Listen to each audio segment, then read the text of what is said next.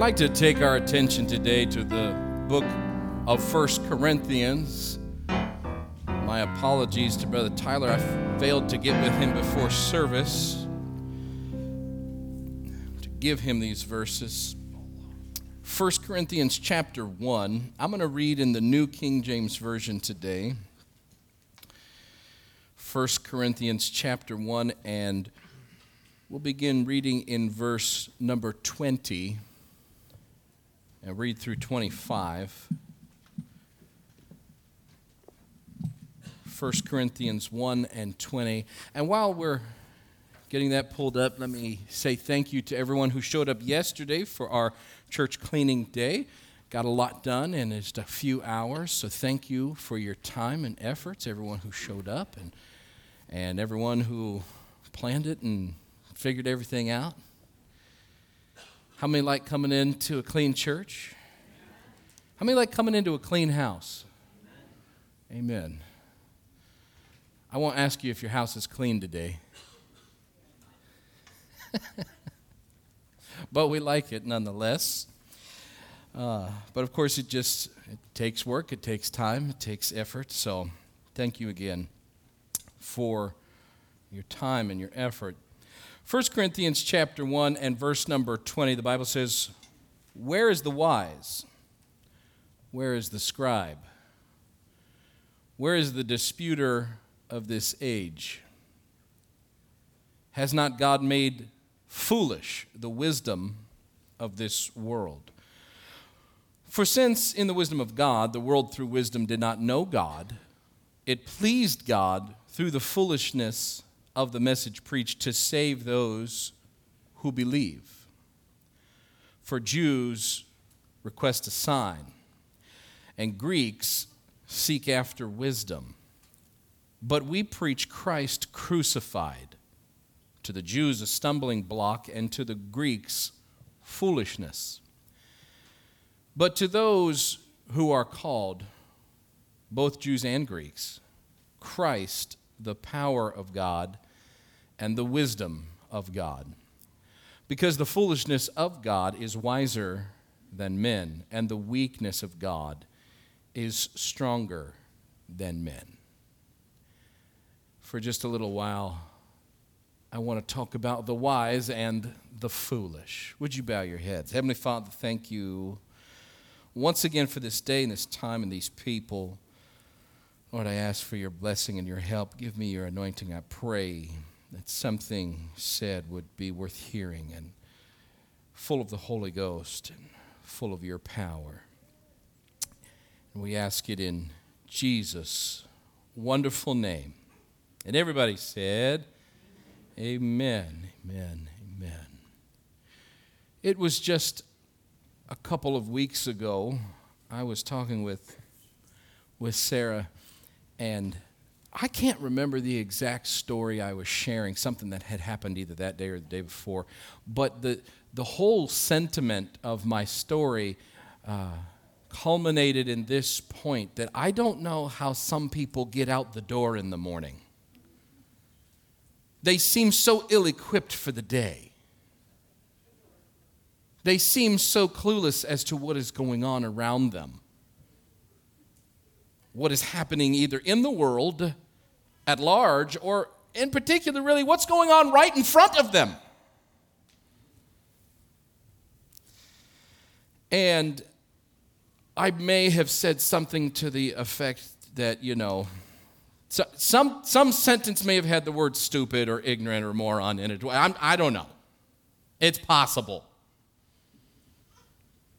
And how it seemed to be an increasing phenomenon. Either that or I'm simply a magnet to it. But, I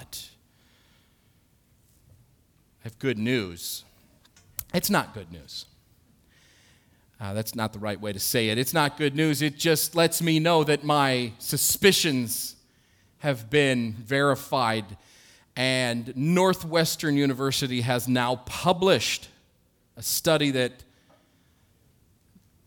for the first time in almost 100 years, in about 90 years, the first time we are now dumber than the generation before. For the first time in almost 100 years, our IQ in America is going down.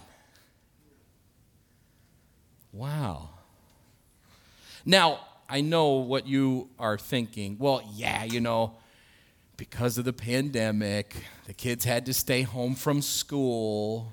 Everyone got set back. We've been just sitting around doing nothing. We're coming out of that, or mostly out of that, and we're going to pick it back up. But would it shock you to know that their study was conducted from 2006 into 2018?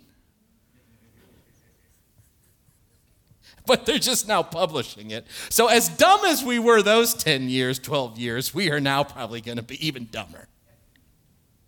On average. Not that I'm saying any of you precious people are below average or subpar in intelligence quotient. You are all brilliant. But, the next time that gentleman or gentlewoman cuts in front of you on the highway, or even more rudely in the supermarket, nearly knocking you over, you can now know they're just dumb. Poor soul. And you can pray for them. Or as they do in the South, just say, well, bless their little heart.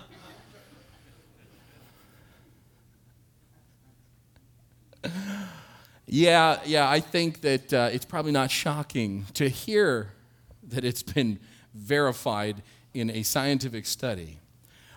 Perhaps there's a lot of things we could point to that are causes. I remember saying many years ago, talking about our educational program, and I say many years ago, I do mean many, more than 10 probably now, how that if you're changing what is taught in the classroom, you've only got, about 180 days, I think, they go to school, that our kids go to school each year.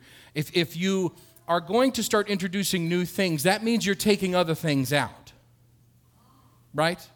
So if you're introducing, nowadays, things like diversity, equity, and inclusion, and transgender policies, and this, that, and the other, you're going to be taking out something because there's only so many hours in the day, right?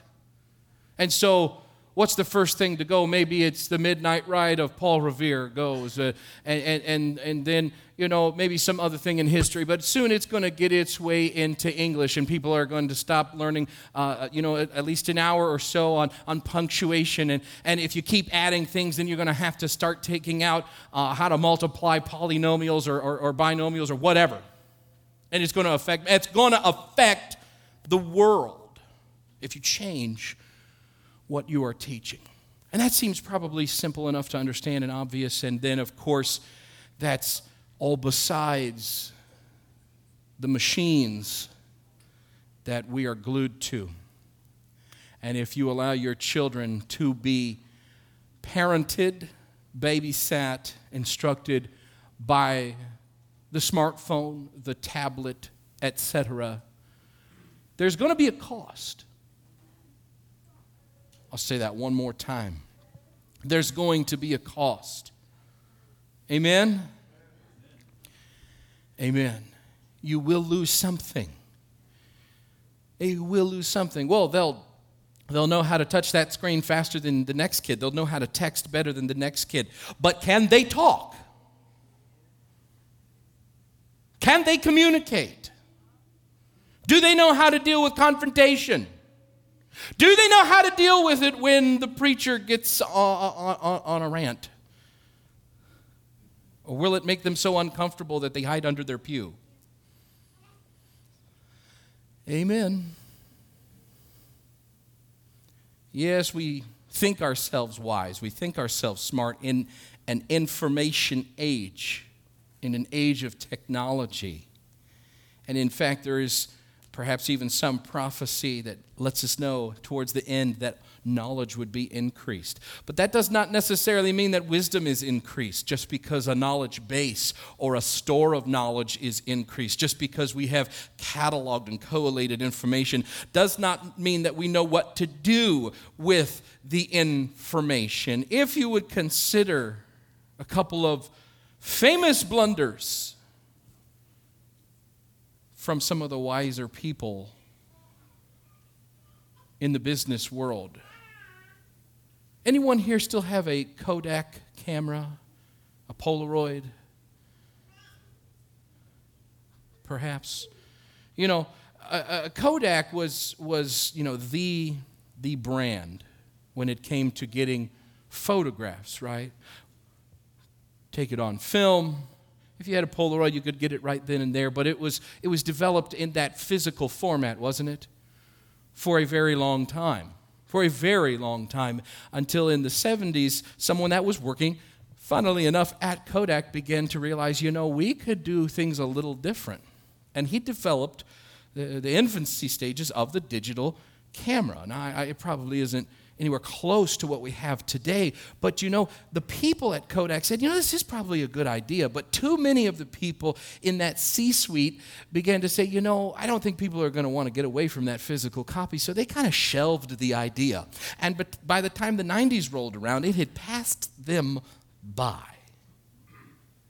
Because after all, who would want a digital camera?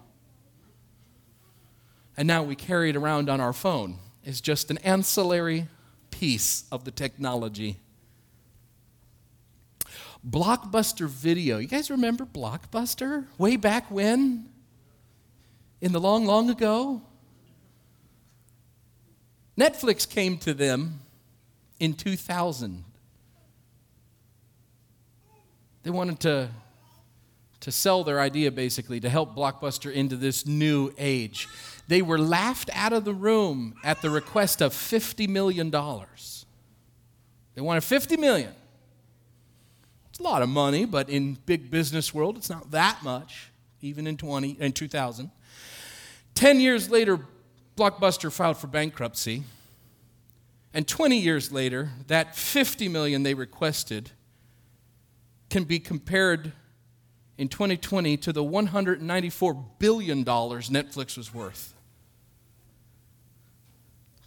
That's the wisdom of the world making decisions. Western Union, we use it today to send money quickly or do a payday cash advance maybe. Once upon a time, they were the leaders in sending a message across the country through Morse code. They kind of thought Alexander Graham Bell's telephone was a dumb idea.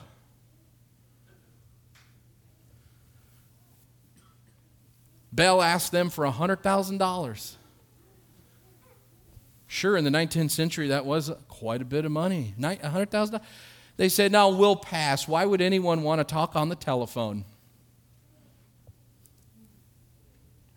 Again, just an ancillary piece to the technology that you carry in your pocket today. I mean, I know we call it a smartphone, but most of us don't spend most of the time when we're using it talking on the phone. The wisdom of the world, folks. The wisdom of the world. Anyone here have a Facebook account? Even if you don't like it, you may have it. Because there's that one little piece of your life that it's useful for. Before there was a Facebook, there was a thing called MySpace. And I mean, it was really popular, actually, when it first came out. Until Facebook was a competitor, it was really, really popular. But whatever happened to MySpace? In 2005, MySpace was bought by Rupert Murdoch, one of the wealthiest men in the world, owns News Corp, owns businesses on both sides of the Atlantic. He bought it in 2005 for $580 million, $500 million. 6 years later, he had to sell it for $35 million. He took a bath of over $500 million because he bought it and started putting ads all over it. Selling any space that you didn't have already taken up was a commercial ad. So people went, this is my space, it's not your space. So they went to Facebook And now we have the same problem anyway. But that's the wisdom of the world, folks. Wisdom that looks out and says, yeah, I know what is best. This is what we ought to do. Well, there's one thing for sure. If you live life long enough, you don't know what is around the corner. You don't know what is coming your way. Bishop shared my blunder of the last couple of weeks in that I left on his fireplace that burns natural gas thinking, well, there shouldn't be a problem because it's natural gas. It doesn't produce the smoke that burning logs does. Well, not the same amount, but apparently it does produce quite a bit of smoke unless it's a particular type of burner. It will just slowly fill the house with that smoke. And Maverick came back from his vacation and about passed out from how hot the house was, I guess. And it was filled. I mean, I deliberately made sure the flue was closed. Because after all, I don't want the heat going outside. Wisdom. Wisdom, folks. Wisdom. On display.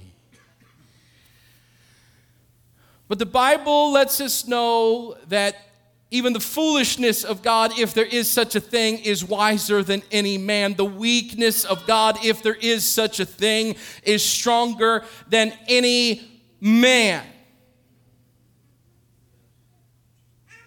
How do we measure wisdom? And how do we measure foolishness?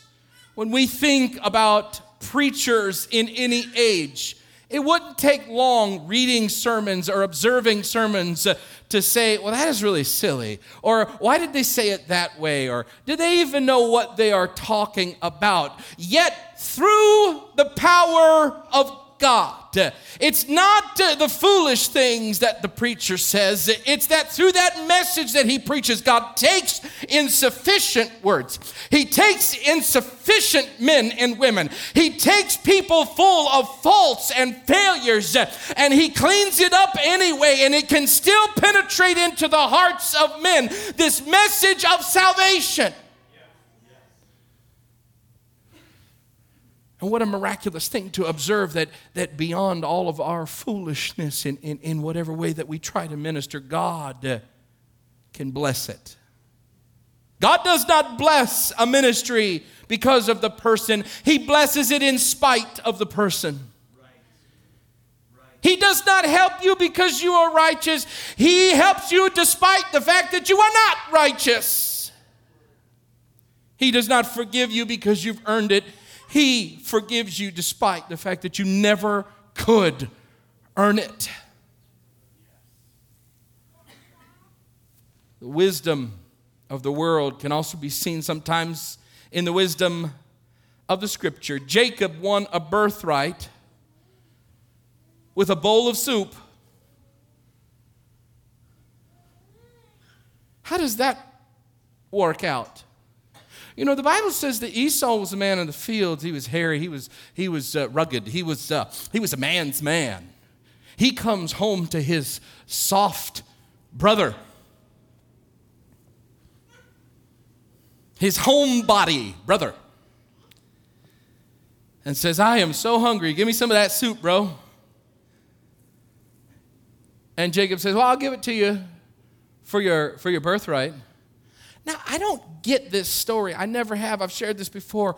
Why wouldn't the big burly brother who had been in the field and probably smelled like a barnyard just came over and rubbed his armpit in his face and said, "Get away from the pot, it's mine"?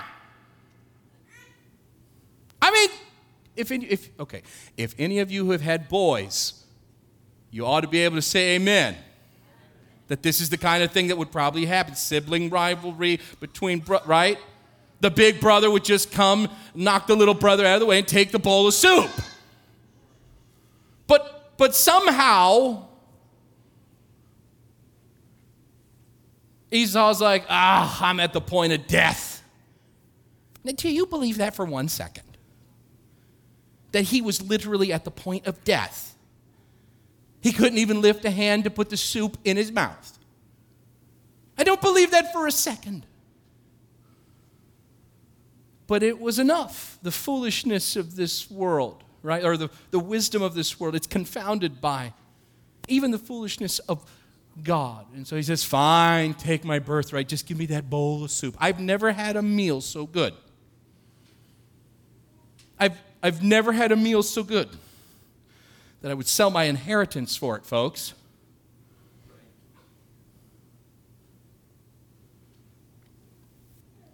David, a little shepherd boy, decides to fight a giant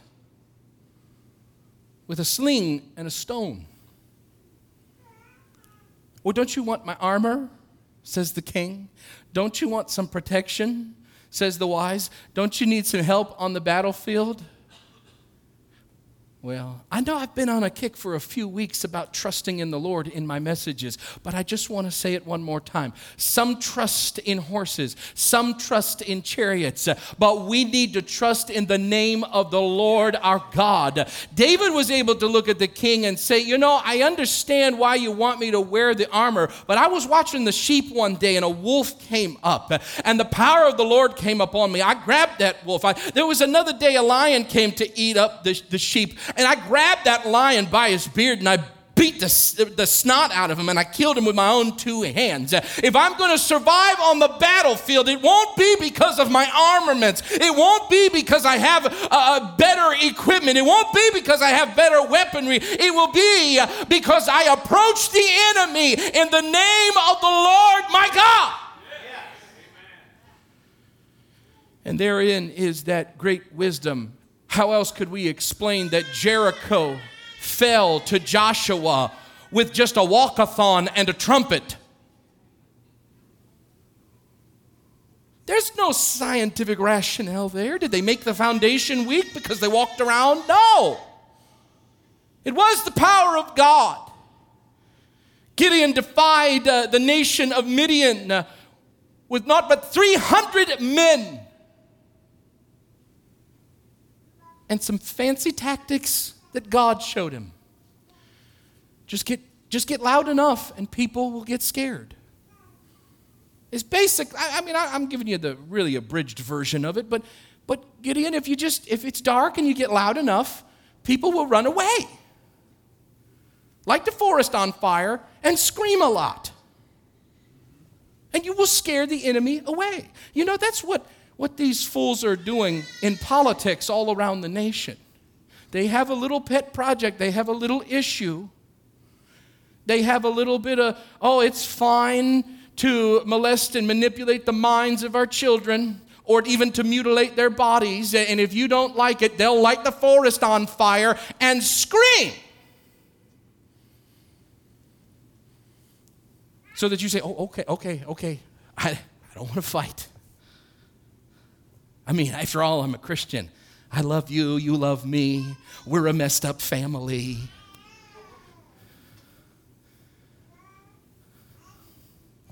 But can I tell you, in our eagerness to get along, we're failing the Word of God.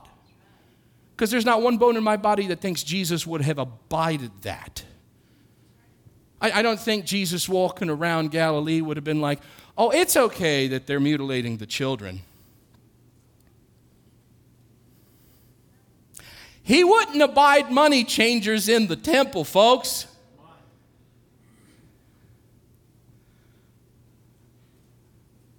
I wish I had a witness right now. Come on now. I don't think Jesus is in the business of abiding and accommodating our sin. Jesus is in the business of forgiving us our sins. But part of activating that forgiveness is that we confess our sins and that we realize it's shameful, that we realize sin is evil, that we realize there's a difference between righteous living, righteous behavior, and just what we want to do. It's the competing ideas of the wisdom of the world. And I could say the wisdom of God. But as Paul wrote it here, even the wisdom of the world cannot compete with the foolishness of God. It's the wisdom of the world competing with the foolishness of God. What greater example can we give than Christ himself? King of kings, we call him. And that, of course, is what his sign above the cross said. King of the Jews. It offended the Jews. And they said, no, you've got to change the sign. Don't say that he is the King of the Jews. Say that he said he was the King of the Jews. The Romans said, what's done is done. How does this conquer? But he wasn't here to conquer lands. He didn't come to conquer kingdoms. He didn't come to steal embattlements, and he didn't come to steal fortresses. He didn't come to steal wealth. He came to steal hearts. He came to seek and save that which was lost. He came for you. He came for your children. Not to oppress them, but to deliver them. And in that act of Calvary, he conquers death, hell, and the grave. This is one of the reasons the Jews can still not abide the idea that Jesus was Messiah.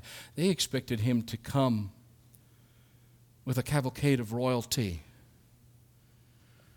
riding upon the grandest beasts, but instead he settled for the lonely donkey. Oh, we ought to cast the most valuable of flowers before him to walk. But no, it sufficed the jackets of those who loved him when he came into the city. It's foolish to the world. As Paul writes it here, he says, it's a stumbling block to the Jews because it's not what they were expecting. And it's foolishness to the Greeks. He's at least in part, talking about the philosophers of ancient Greece. Those who followed Socrates, those who followed Plato, those who were of different schools of learning, whether they grew up under Aristotle, Stoics, whatever the case may have been, seeking out what? Seeking out wisdom, how to view the world, how to understand the world. And even if there is a God, for those philosophers, what is his place in all of this? How do we know him? How do we understand him? It's foolishness to them. They can't grab a hold of it. They can't wrap their minds around it because they had yet to understand the words that John wrote. In the beginning was the Word, the Logos, that thing that you're looking for, Greek philosophers, that mystery piece of the universe, that uncaused cause, that mind of God. In the beginning was the Word was with God, the Word was God, and that Word was made flesh. It dwelt among us. We beheld his glory. The glory is of the only begotten of the Father, full of grace and truth. Foolishness to the philosopher, but true nonetheless. Foolishness to those who have spent centuries searching, but somehow never searching in the right place and not understanding it's all in him. Can I say that one more time? It's all in him. It's all in him. If you're looking for another Messiah, you're going to be disappointed. If you're looking for another one to come, you're going to be misled. You're going to be manipulated. Major religions of this world are almost begging for an Antichrist figure to come. Many in Islam are looking for the 12th Imam, the next one to come, the one that's going to bring them into a new age. The Jews still look for the Messiah to come. Many are looking for a figure. Why? Why? Because, we have exhausted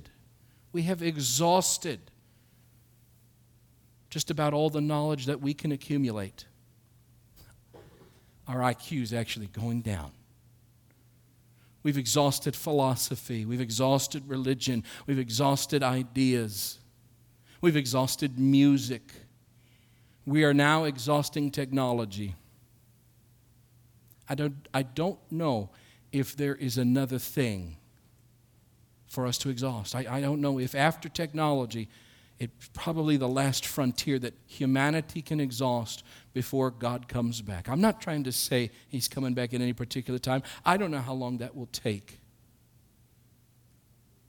But it's as if those religions and as if those schools of thought are begging to be deceived.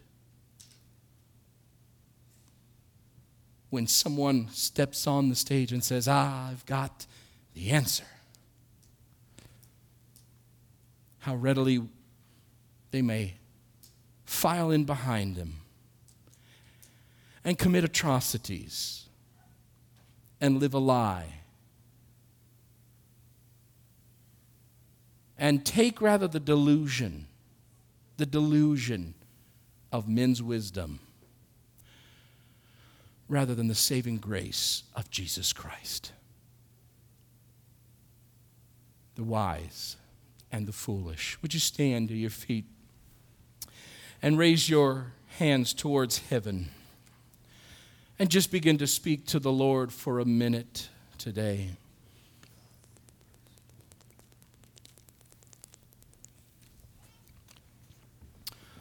Oh, Heavenly Father, how we need you. How we need you, oh God.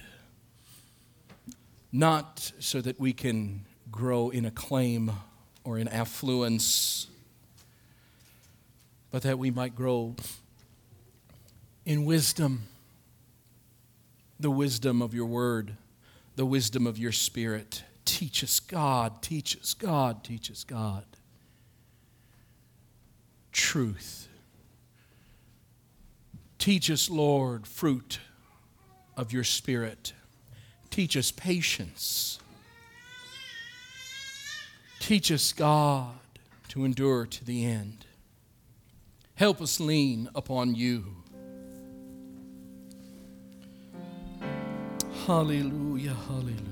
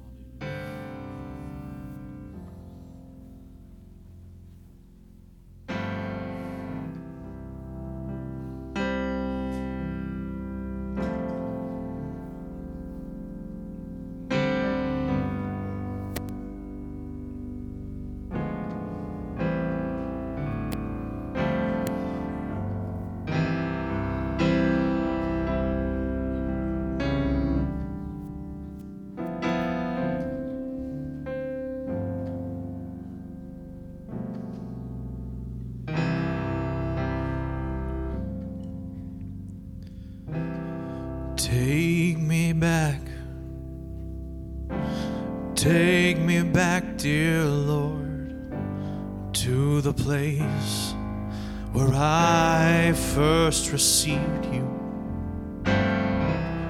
Take me back, dear Lord, where I first believed. Take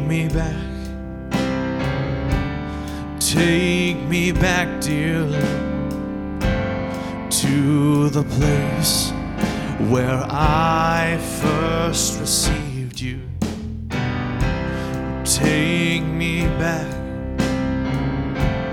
Take me back, dear Lord, where I first began. I feel that I'm so far from you, Lord. I still hear you calling me. Those simple things that I once knew.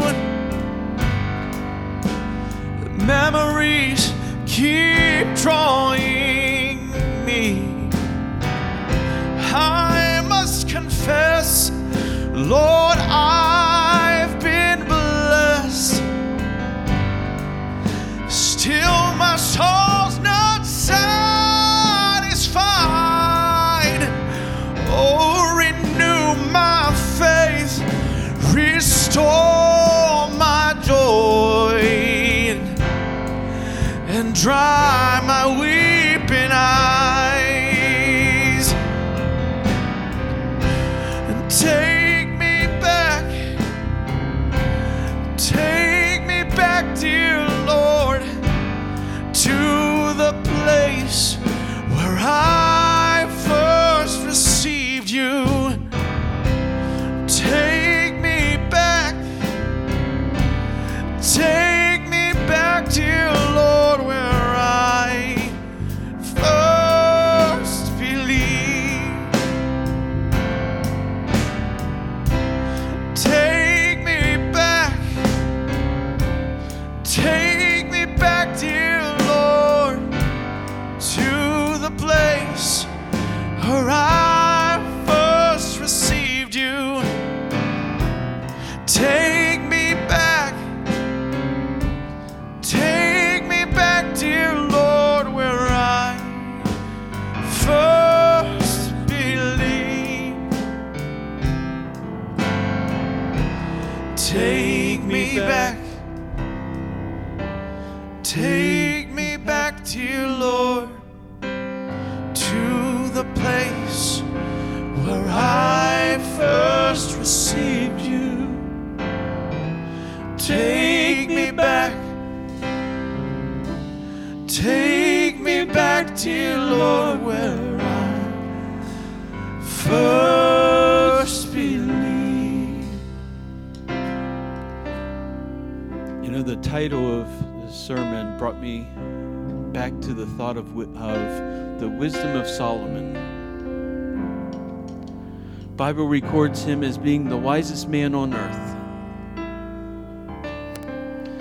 But even man's wisdom given by God is foolishness, because the wisest man on earth didn't understand what sin fully was. The wisest man on earth wrote a book of Proverbs, a lot of the book of Proverbs, giving us great wisdoms. Still had family issues. Still had sin in his family. Still had sin in his life. The wisest man. But oh, compare that wisest man to just the foolishness of God. And there is no comparison. There is no comparison. Oh, I thank God for showing me his wisdom. And I've heard it said so many times that need to have common sense. And in this world, common sense isn't so common anymore. Well, I can point you to some wisdom that is above all. Lord Jesus, we thank you, Lord, for the word that you've given us, Lord. Again, I ask that you write this word upon our hearts, Lord, that we may not easily forget it. Lord, that it would go with us. Lord, that it would spring out from us. In Jesus' name, be with us this week. Protect us. Lead us, guide us, Lord, as we try to do your will. In Jesus' name we pray. In Jesus' name we pray. Amen.